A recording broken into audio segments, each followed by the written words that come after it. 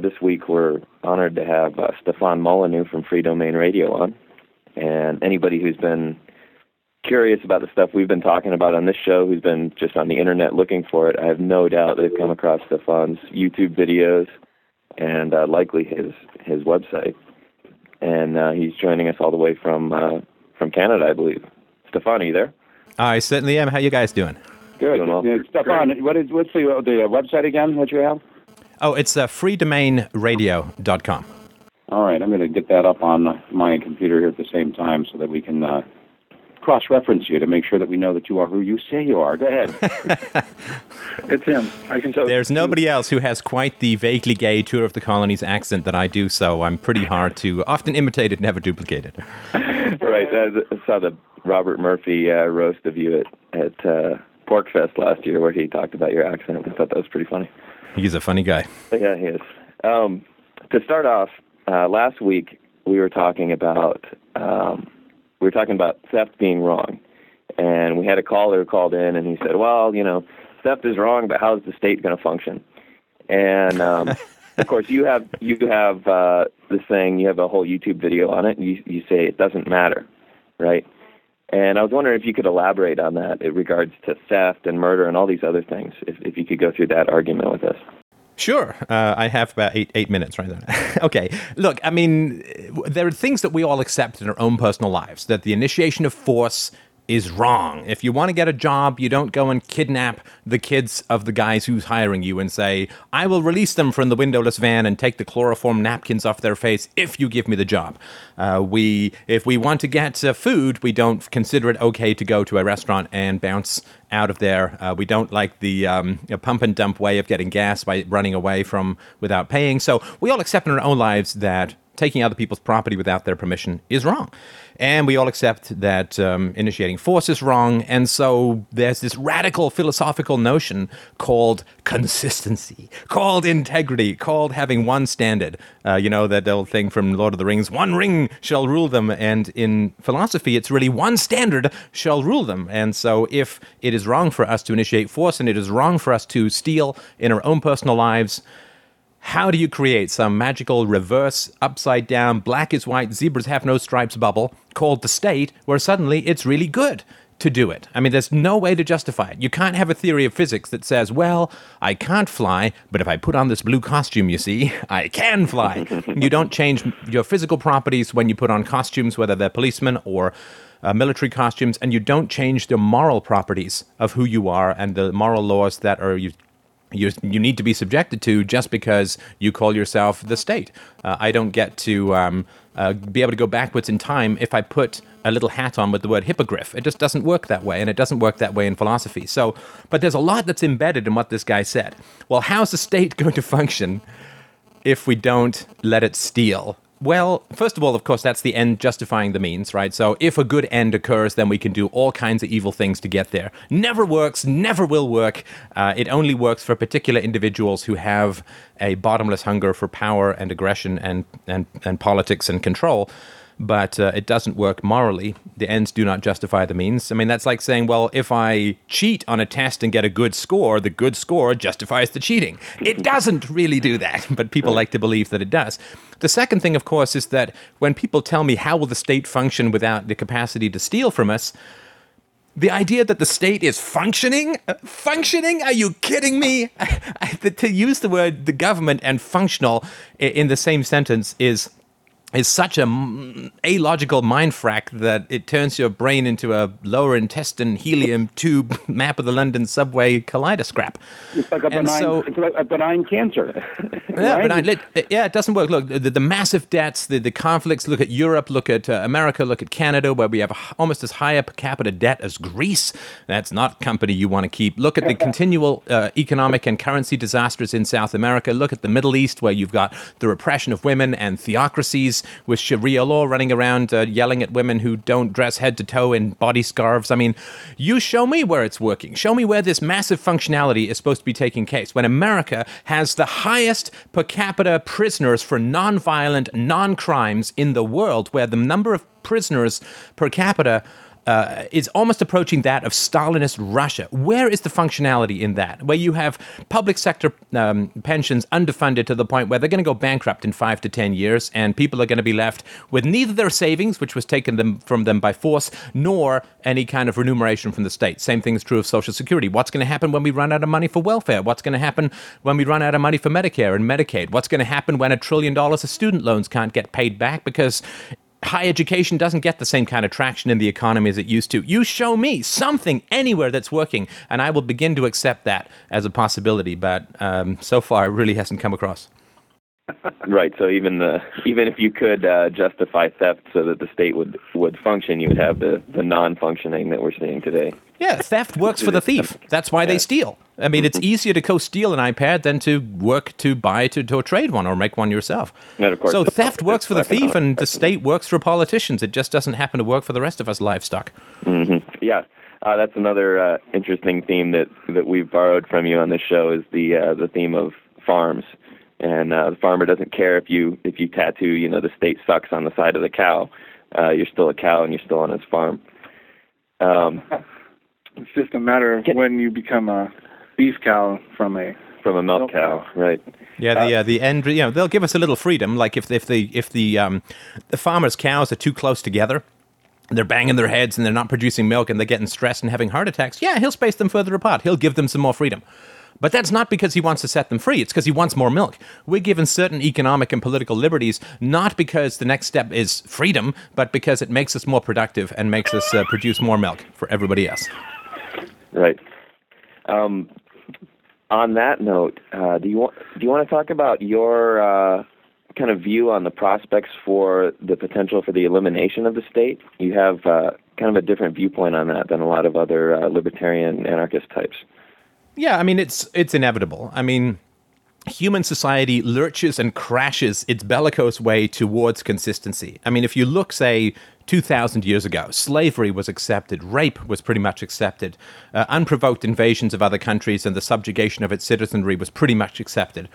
And massive class divisions between citizens and non-citizens, the aristocracy and the proletariat or the plebeians was pretty much accepted. Subjugation of women and slaves, and forget about even thinking about rights for children. They weren't even remotely accepted.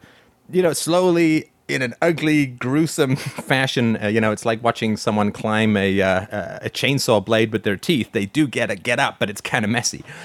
We do slowly extend the concept of personhood to slaves, and now we don't have explicit slavery anymore. We extend the concept of personhood to women, and as soon as we extend the concept of personhood to the state, then we say, okay, as Jefferson said, this truth is self-evident that all men are created equal. If we assume men means all people, then all we have to do is stop right there. If only the Constitution or the Declaration of Independence had stopped right there, all men are created equal.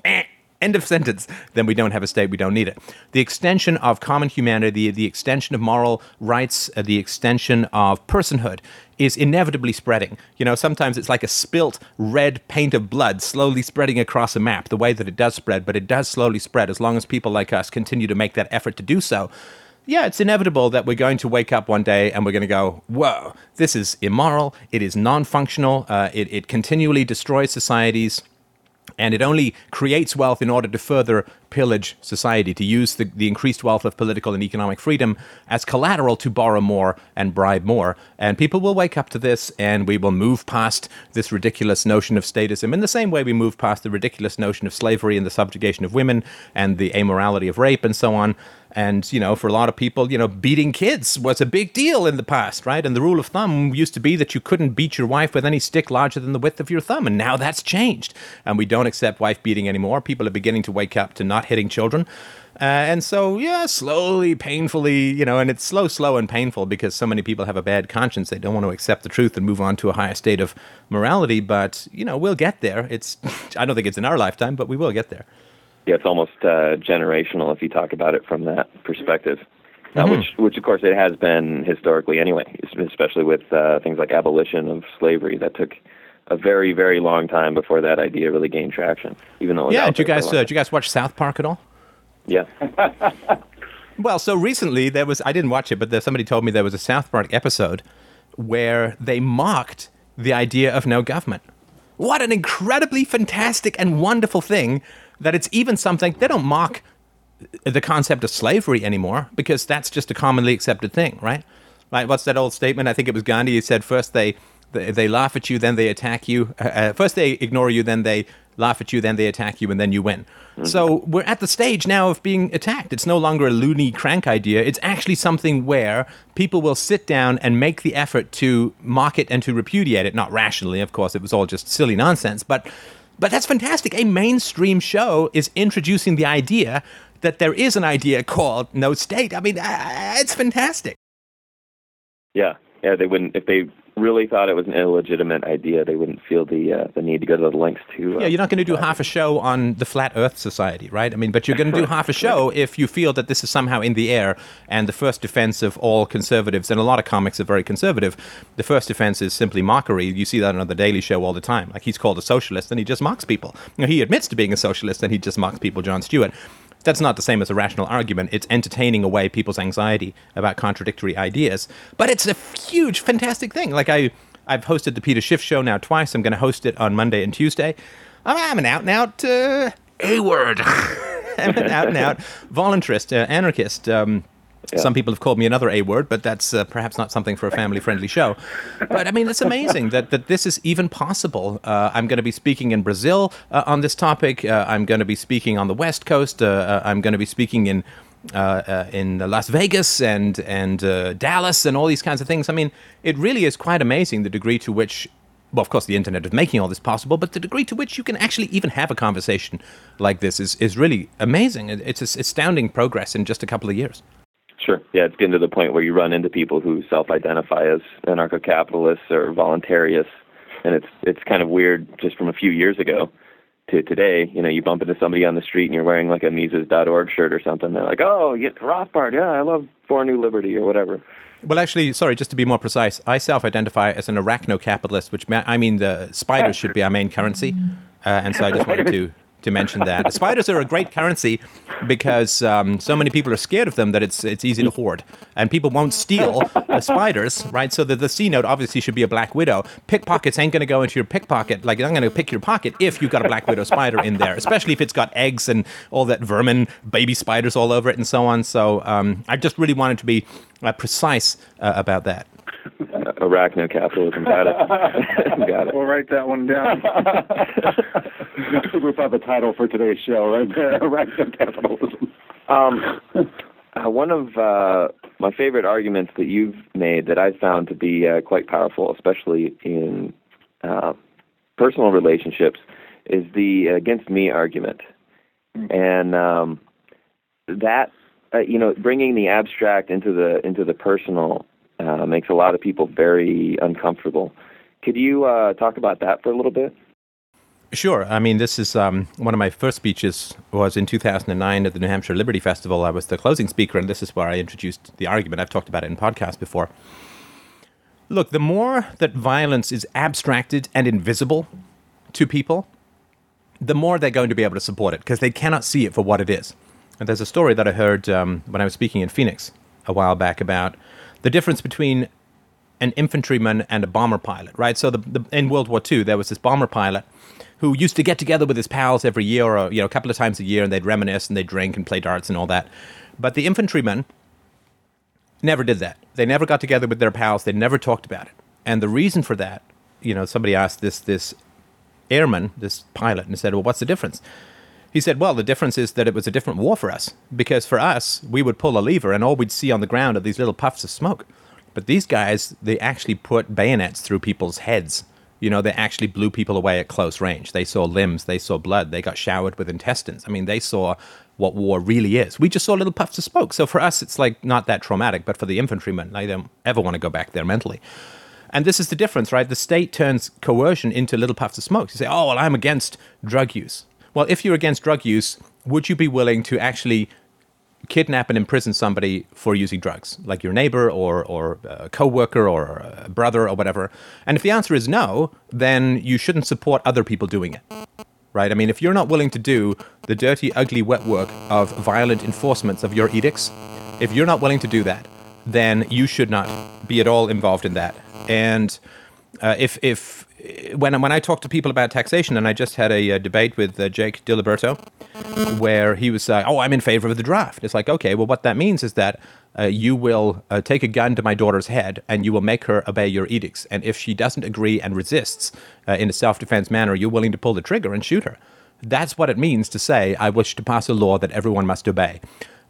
There's all these euphemisms, right? The social contract, the law, being a good citizen, obeying the state, peace, order, and good government, and so on. And the reason that you need these euphemisms, you don't need a euphemism for chocolate. I mean, it's just chocolate. You don't need a euphemism for a steak. You don't need a euphemism for a house. It's just a house. But you need a euphemism for that which is morally vile to you. And so we call it extraordinary rendition, not shipped out torture. And so we call all of these things like, well, I'm in favor of the draft because the draft gets the citizens involved in the wars. And so being in favor in the draft sounds, I guess, like a really abstract thing.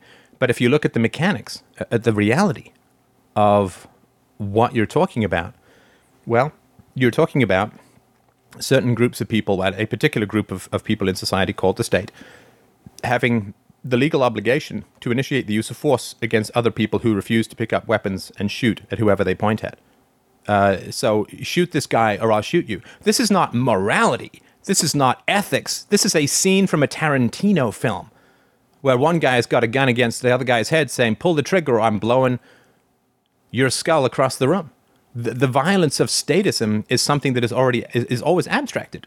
All right, so I was having a conversation once with a listener about the Iraq War, and she was like, well, this is way back, right? I support the surge, she said.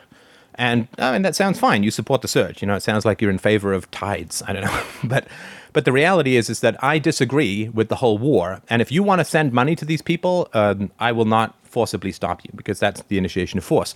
But you surely will allow me to follow my conscience and not support the use of force against me for disagreeing. So people say, well, I'm for the welfare state. Great. Send them a damn check. If you want 80% of your charity money to go to middle-class, white, fat bureaucrats, fine. If you want people to be trapped in a permanent underclass and go to crappy schools and have little opportunity and live in terrible neighborhoods entirely run by government welfare and government schools and government housing and government streets, then fine. If you want to do that, I think it's horrible, I think it's wrong, but it's not the initiation of force if you want to send money to those people. I find the whole system vile, disgusting, and hideous, and I came out of a very poor neighborhood and a very poor family, so I know a little bit about what I speak. Then you have to allow me the right, the freedom to follow my own conscience, and you damn well cannot morally initiate the use of force against me for disagreeing with you about how the poor should be helped.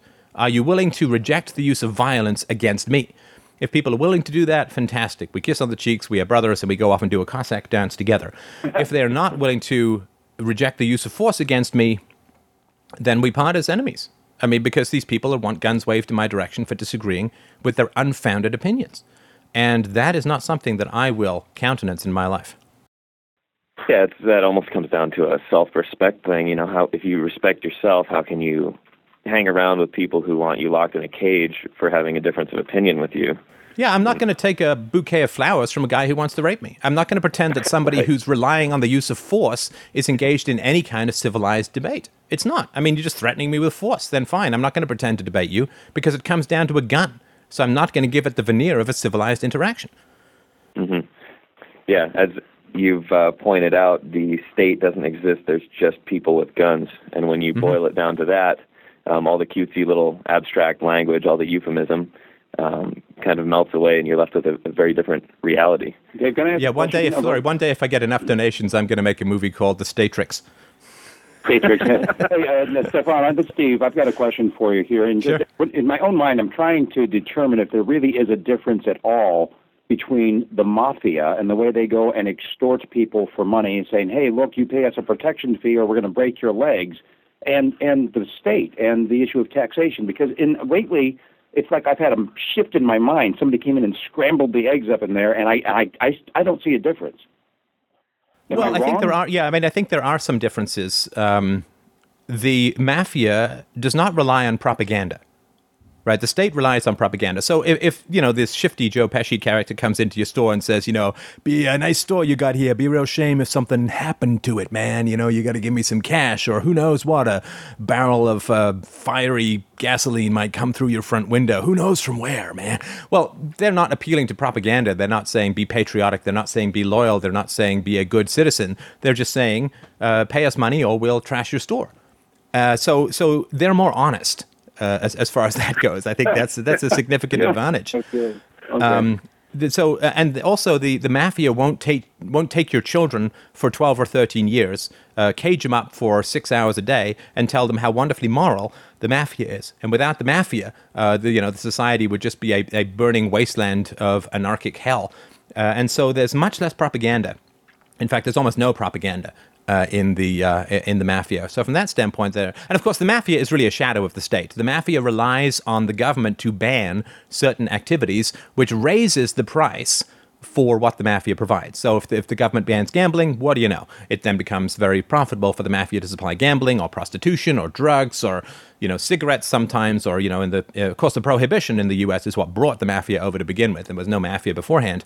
And of course there was no drug wars in the whole 19th century when any kid could go in and buy cocaine in the form of Coca-Cola for a couple of pennies at a drugstore. So the mafia relies upon the government, but the mafia is a much less successful government because the mafia can't legitimately control the minds of the children to train them about how wonderful and great and necessary and virtuous and good the mafia is. The mafia is simply the shadow of the government. And of course, say, well, why is it so hard to legalize drugs? Well, it's so hard to legalize drugs because the mafia will kill any politician, I'm sure, who is actually going to go and legalize drugs. And everybody's pretty aware of this. I mean, that if you cut into the profits of the mafia to that degree, then, your life isn't worth anything, right? Accidents can happen to your children.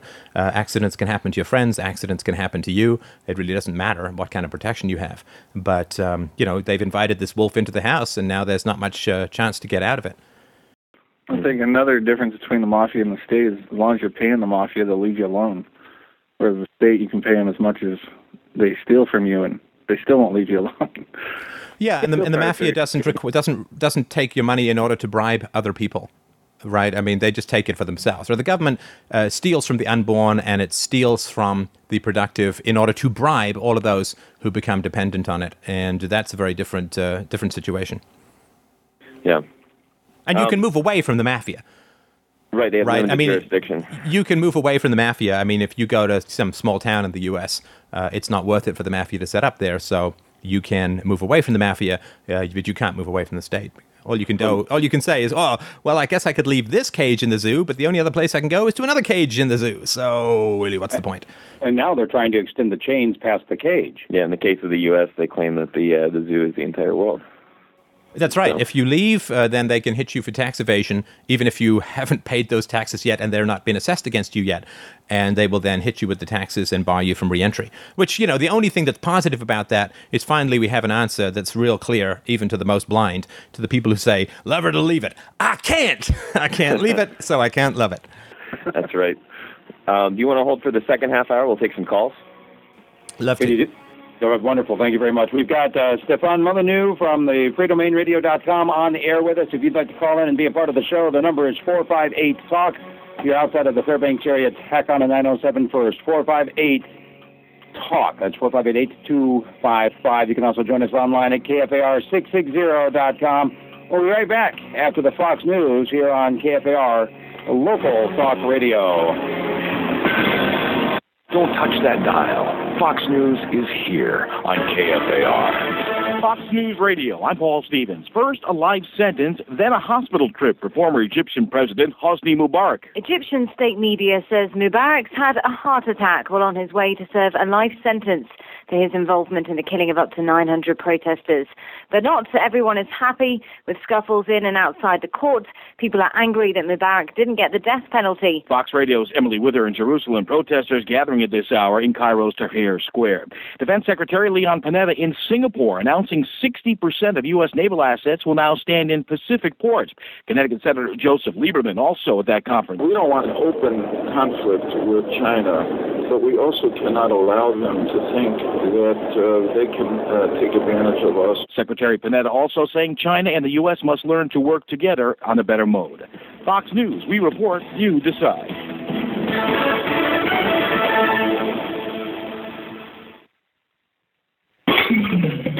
Local Talk Radio, KFAR, with a clear perspective on what's going on in the world, whether it's overseas.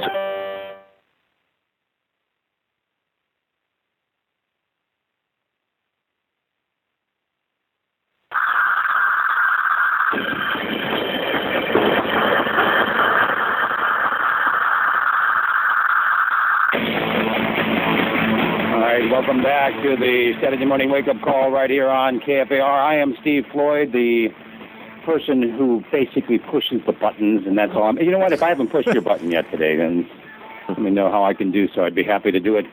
Joining us in the studio is one of our local arachno-capitalists, actually an anarcho-capitalist, is Dave Giesel, and then from Bighorn Enterprise, a capitalist in the flesh. He's the one who pays the bills to make sure that this stays on the air, along with Far North Tactical, his brother's shop. This is Josh Bennett. Good morning, Josh. Good morning, Steve. And on the phone with us right now, we've got Stefan Molyneux from the freedomainradio.com.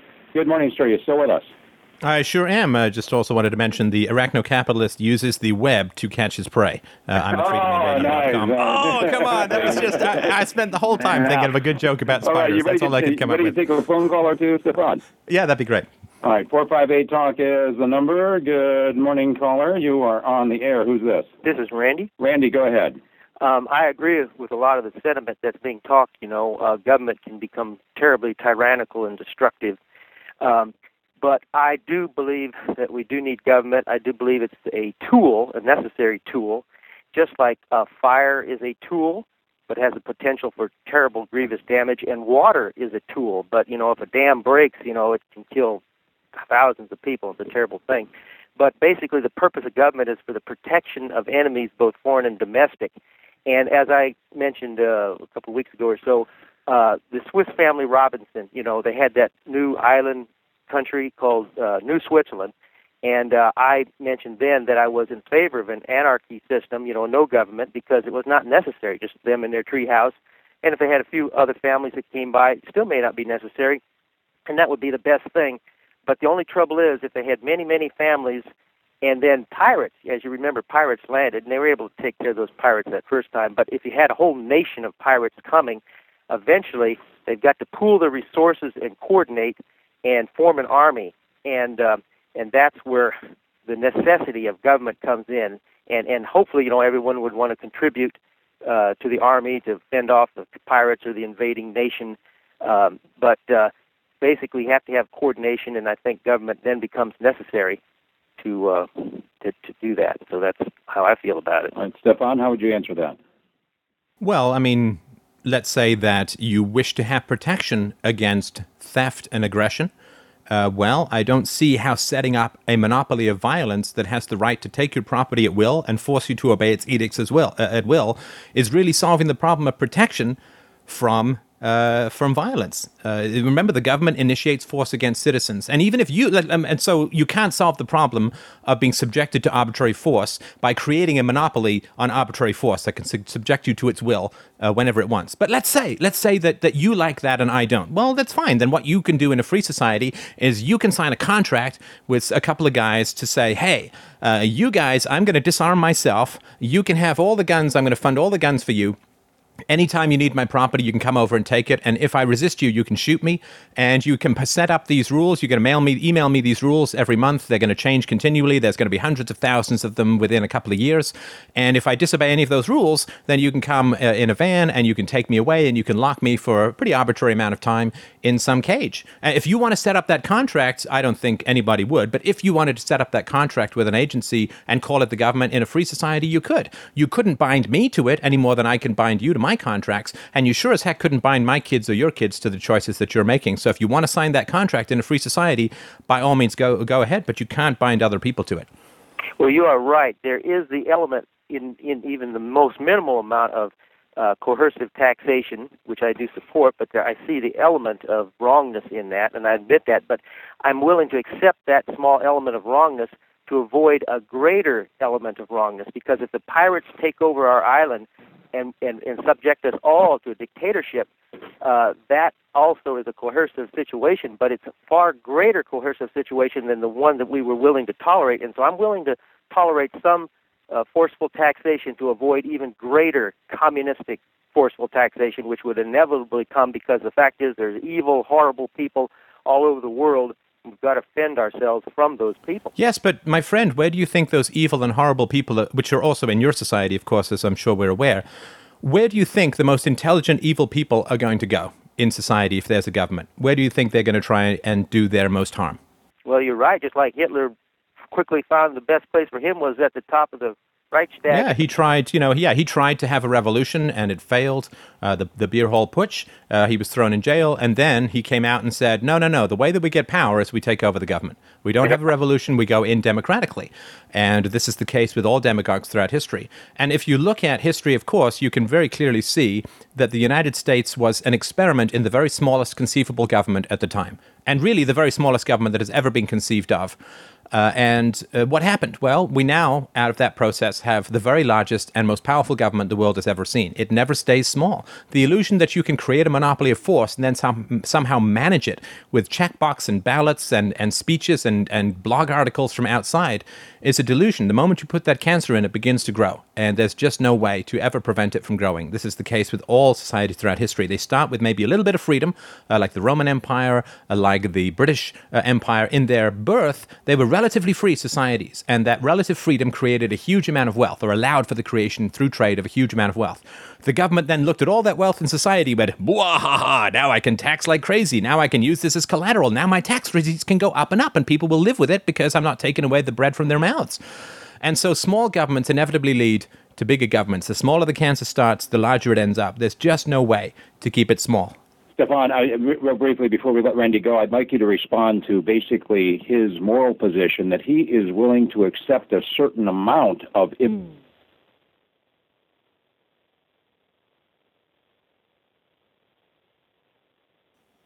Oh, I think I lost you. Murder? Yeah. How do you address that? That he's willing to accept a small amount of violence? Yeah. Well, let's take it to the sexual realm, shall we? Okay, go ahead. So if you're really into having people clamp clothes pegs on your nipples, then go for it. It's not my particular cup of tea, but if you really like that, then go for it. But that doesn't give you the right to clamp your clothes pegs on my nipples. That's really so. If you feel that there's some advantage to you in surrendering your rights to live without the initiation of force against you, you can do that if you want. Sign whatever contracts you want, but you don't have the right to bond other people. Of course, people can gather together for self-defense without a state. I mean, look at Iraq. I mean, this was a non-state ragtag army, as was, of course, the American revolutionaries. Again, we take the ethics out of it. Just look at the military strategy. And they won against the biggest and most powerful military the world has ever seen. Look at Afghanistan. Yeah, the Mujahideen, they took down... Yeah, you take down a 25... Going all the way back to Alexander the Greek. They've never conquered the Afghani people, ever. Yeah, I mean, if you look at the Mujahideen in the 90s, you had people taking out $25 million MiG airplanes with a $40,000 missile. I mean, the economics of that doesn't take too long to add up. The war by attrition is always very powerful. You don't need a state to defend your land, even if you look at something as completely lopsided as the Iraqi insurgents versus the incredible might of the U.S. military. They still won. All right, let's go on to the next call. 458-TALK is the number. Good morning, caller. You're on the air. Who's this? Morning. Hey, who is this? This is Trevor. How you Trevor, good. What's on your mind? I wanted to comment a little bit about the last caller's example of ideal government being the Swiss Family Robinson. And I was remembering some political problems that I was given by my teacher back in high school. And it's the thread of logic that you eventually come to is that the ideal government is the benevolent dictatorship. And it always wound up being that you were happy with the government as long as the benevolent dictatorship was doing what made you happy. And the second you were somebody that the benevolent dictatorship was using as the excuse to stay in power, all of a sudden government was no longer okay because it was no longer something that agreed with you. It's the same thing as saying that you'll take a little bit of evil from your government to smother other governments from doing evil to other people. And it's pointing out the stick in someone's eye and missing the log in yours. Excellent. I guess is another good analogy for it. Because if we can't clean up our own government, and let's face it, there's a lot of people that need to face some trials for treason right now. If we cannot clean up our own government and demand a moral government or people that will regulate their own self-behavior, how in the heck are we the ones to even think that we should tell the rest of the world how to do it? Yeah, and it also, in addition to that, it creates a race to the bottom of morality. It's like, well, if they're going to be, dirty to the nth degree, we need to be dirty to just a slightly lesser degree so we can beat them, and then they're even dirtier now. So now we're going to pass the NDAA and the Patriot Act, but we have to because they're even worse. And it's just a total race to the bottom. It's like little kids, he hit me, or you hit him, well, he hit me first, it just evolves. It's somebody's got to take the moral high ground at some point. Well, and do you know what the murder capital of the United States is? D.C. Yeah. D.C. The murder capital of the U.S. is D.C. They think they can go to Iraq and fix the society. How about looking out the damn windows of the Capitol and fix the society where you have complete control over?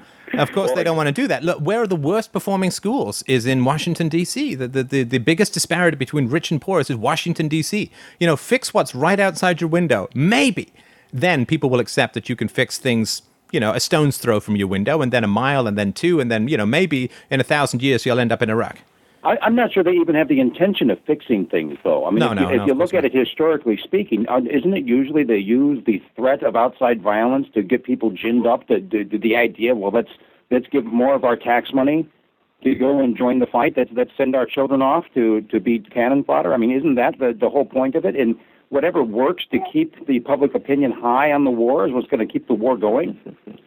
Well, and people say that we will go over to Iraq and we will blow up all of these innocent civilians because their ruler is really bad. And of course, Saddam Hussein was a complete psycho monster, an evil guy to the nth degree. But I still don't think we have the right to decide who's going to live and die fighting the state, fighting their state. I mean, these are from people who won't stop paying taxes because they don't want to get even a summons from the IRS. And yet they want to go and blow up other people for the sake of their freedom. No, if you want to take a stand in your own country, I don't recommend doing anything illegal. But if you want to, then at least you gain some credibility, but they won't even do that. So it's all nonsense. Hey, Trevor, thanks for the call. Stefan, you just hit on something there that I think ties back to what you were saying to Randy about the idea of sticking clothespins on nipples.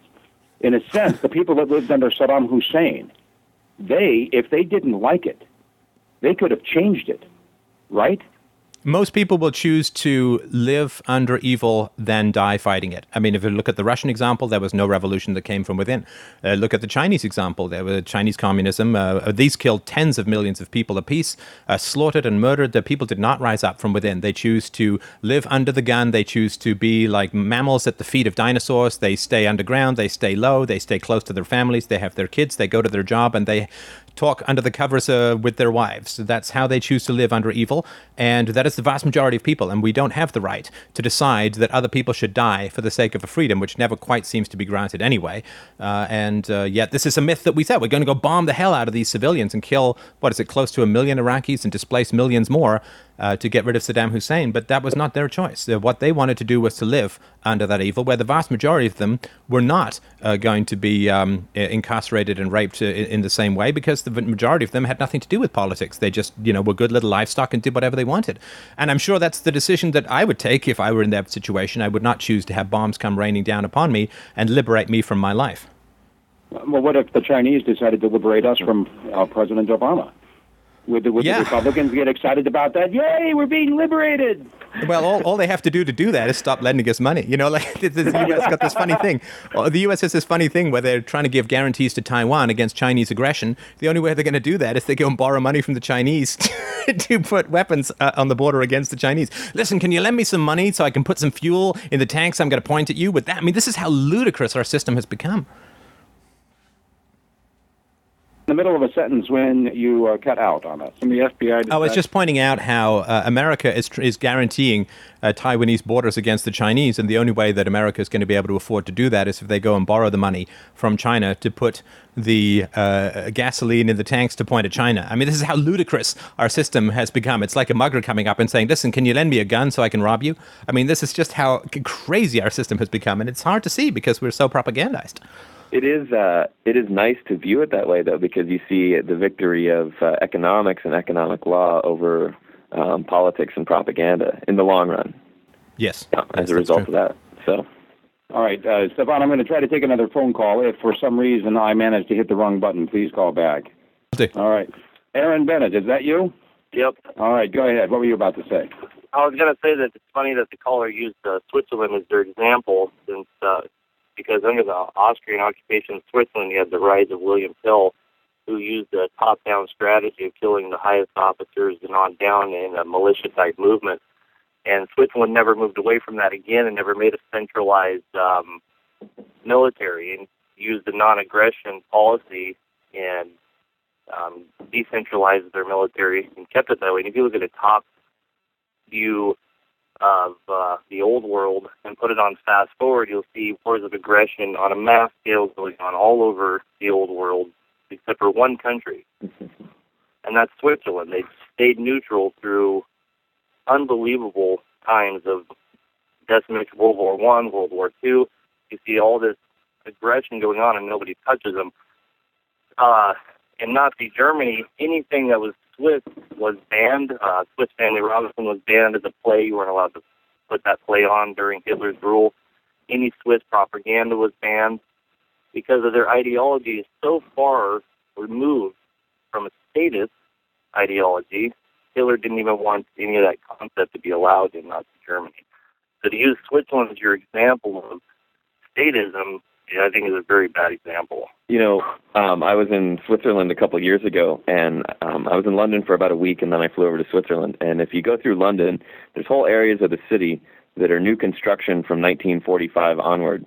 And if you go into Switzerland, there's no 1945 plus like discrete neighborhoods where this is all new after 1944. And of course, that's because the Swiss did not get bombed out because they didn't participate in the wars and they were not invaded. What's considered to be the freest nation in the world? Yeah, by many metrics, Switzerland is up there, certainly. Yeah, if you have a free society and there's wars around, everyone's going to ship their gold to your free society just as they do to Switzerland, and no one's going to invade you. They were 300 years right in the middle of Europe, through the wars of the Reformation, through, as you say, the First World War, the Crimean War, the Second World War, everything that's been going on ever since. They've armed their citizens, right? You actually have to have a gun in Switzerland, and they don't get invaded. They are the safe harbor for everyone's illicit sort of war booty. And so, yeah, I think it's a great example of how you don't need that kind of involvement to have any kind of protection or defense. All right, guys, I'm going to jump on. Thanks, Aaron. Appreciate the call. I wonder, in terms of here in Alaska, is there a possibility of developing that kind of society here in Alaska, or are we pretty much just doomed to be the colony forever? Well, the only focused attempt on anything besides the status quo is the AIP, of course, Alaska Independence Party, who believes in independence for Alaska so they can set up their own socialist state here, where everyone owns the resources, right? Right. So it's like socialism on a slightly smaller scale. So I don't know. I'm not holding my breath on that one, Steve. Oh, okay. Just throwing that out. Thanks, I don't think I need to add anything. I think you talked yourself in and out of something right there. I just watched that go by. Well, no, Dave was trying to talk me out of it. I still hold on to the idea, though, that somehow I don't know. I don't like the idea of the Alaska Independence Party in the socialism that they project. But I don't know. I mean, how do you get freedom for people who are so accustomed to being in a corral? Well, I think it's based on consent. And, we're talking about voting with your minds. People talk about voting with their feet. If you don't decide something is wrong, then no one's ever going to act on it being wrong. Mm-hmm. And we're talking about a lot of times on this show we talk about changing your actions. If something's wrong, do something about it. But most people out there don't believe that theft is wrong. We get a bunch of callers. Well, how's the state going to fund itself? It has to steal a little bit. So if we can't even get to the point where people believe certain things are wrong, like theft and murder and conscription and all these things, how are we going to get to the point where they're acting on a belief that it's wrong? They have to believe it's wrong first, and we're a long ways from that. Well, and I think people reject the truth for social reasons, not for philosophical reasons, right? There's somebody came up with a funny tagline for my show, Free Domain Radio, creating uncomfortable dinner silences since 2005. And it's true, right? So look, if you accept that taxation is theft and your sister-in-law happens to be a school teacher, well, how's Thanksgiving dinner going to go? I mean, I really think that people making their decisions based upon social ease and comfort and the, not confronting people who are on the other side of the moral divide. I mean, if you don't ever notice it or see it or bring it up, it kind of is like it's not there. It's there, but it's just like it's not there.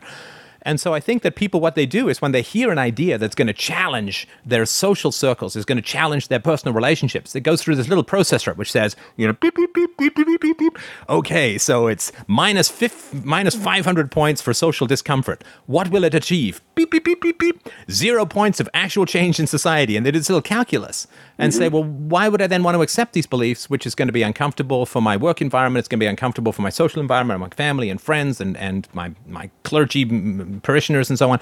And they're going to say, well, what's the upside and what's the downside? And if they're going to make the calculation based on some sort of pragmatic thing, it makes no sense. I mean, if you're a crazy, consistent moral idealist, then you do it damn well because it's the right thing. And, though the heavens should fall, we must do the right thing. But if you make a pragmatic calculus decision on the pluses and minuses, I mean, you're just going to, go to your happy place until the libertarian stops talking.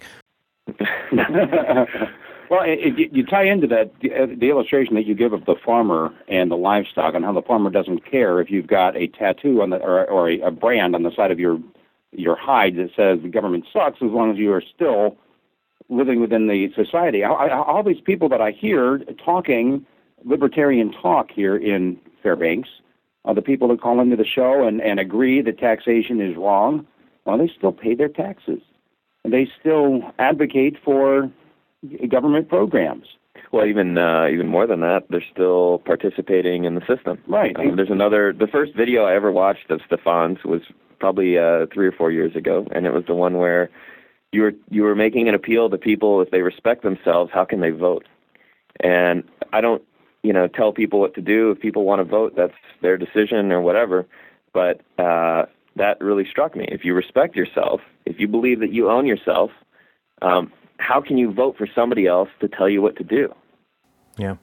Yeah, and look, I also wanted to differentiate. I think paying your taxes is different morally from supporting government programs, because paying your taxes is, they'll throw you in a cage if you don't, unless you want to go live in the woods. And then you abandon the social discourse and leave the marketplace of ideas open to the worst elements. So I think there's a good, strong case to be made for, pay the bastards off and then go speak truth to power. And I think that's, I can respect a guy who stays in the mafia neighborhood and pays off the mafia as long as he's not saying, those mafia guys are great.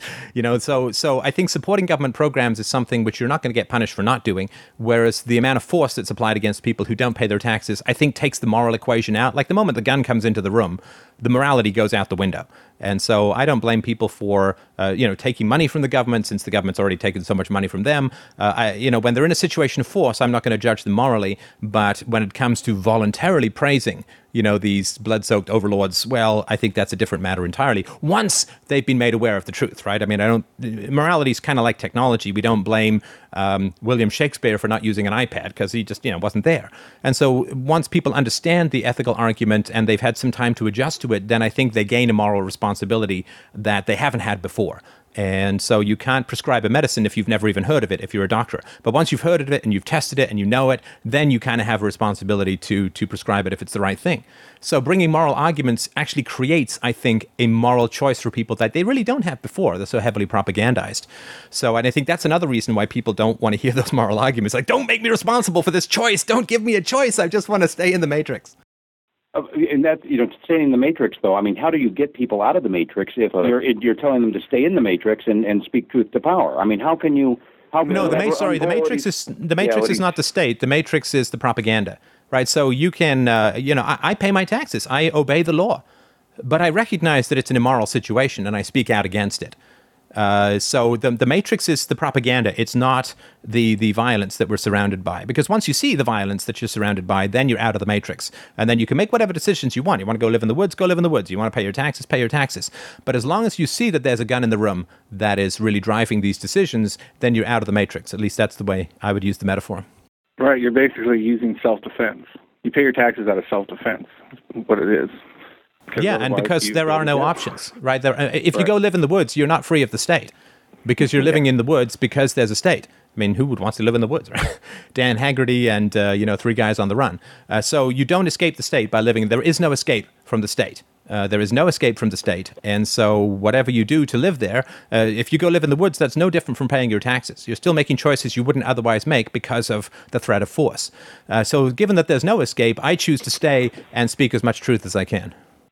Yeah, it's interesting. That's an interesting idea, that presenting people with kind of the other option, the other ethical or moral option is, the most important thing. Because, once they have been presented with that, they are uncomfortable and they have to think about it. And then they have to make the choice. I really want to have Stefan again for another hour at some point. I don't know if you can stay on now, but, I would love to have you on to talk more about this, because it seems to me that if you were truly an anarchist in the sense of wanting no government, to say to people there is no escape from government, I think almost ends up undercutting your position. Because in the present, if there's no hope of changing, why try? No. I didn't say ever, because remember earlier I said that we will outgrow this institution. But in the present, government is ubiquitous. It is everywhere in the world. I guess maybe you could go to the Arctic and set up and be free from the bureaucratic penguins. I don't know. But you can't go any place in the civilized world and be free of the power of the state. That doesn't mean that will always be the case. But right now, there is no escape. Yeah, because they're on a pretty good path right now to end themselves, financially at least. Oh yeah, no, absolutely. The crisis is coming, and that's why I think it's important to shoot up as many flares of truth so we can see the true lay of the land. Because people will blame freedom. The government will want to blame freedom, right? Like, what did they say about the 2008 financial crash? The problem was deregulation, right? There was no such thing as deregulation.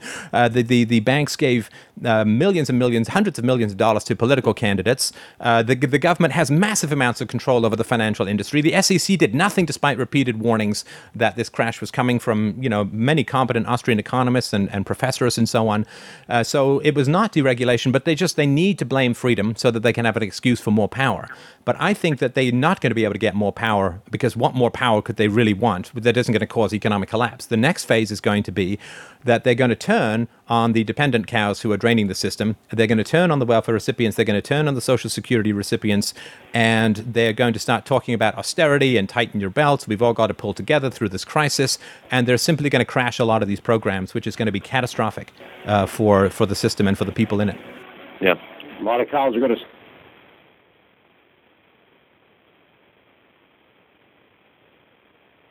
So informative, and you've scrambled my brains some more. I'm not sure if I appreciate that or not. Yeah, thanks for coming on. Thank you very much. Thanks, guys. Don't touch that dial. Fairbanks is listening.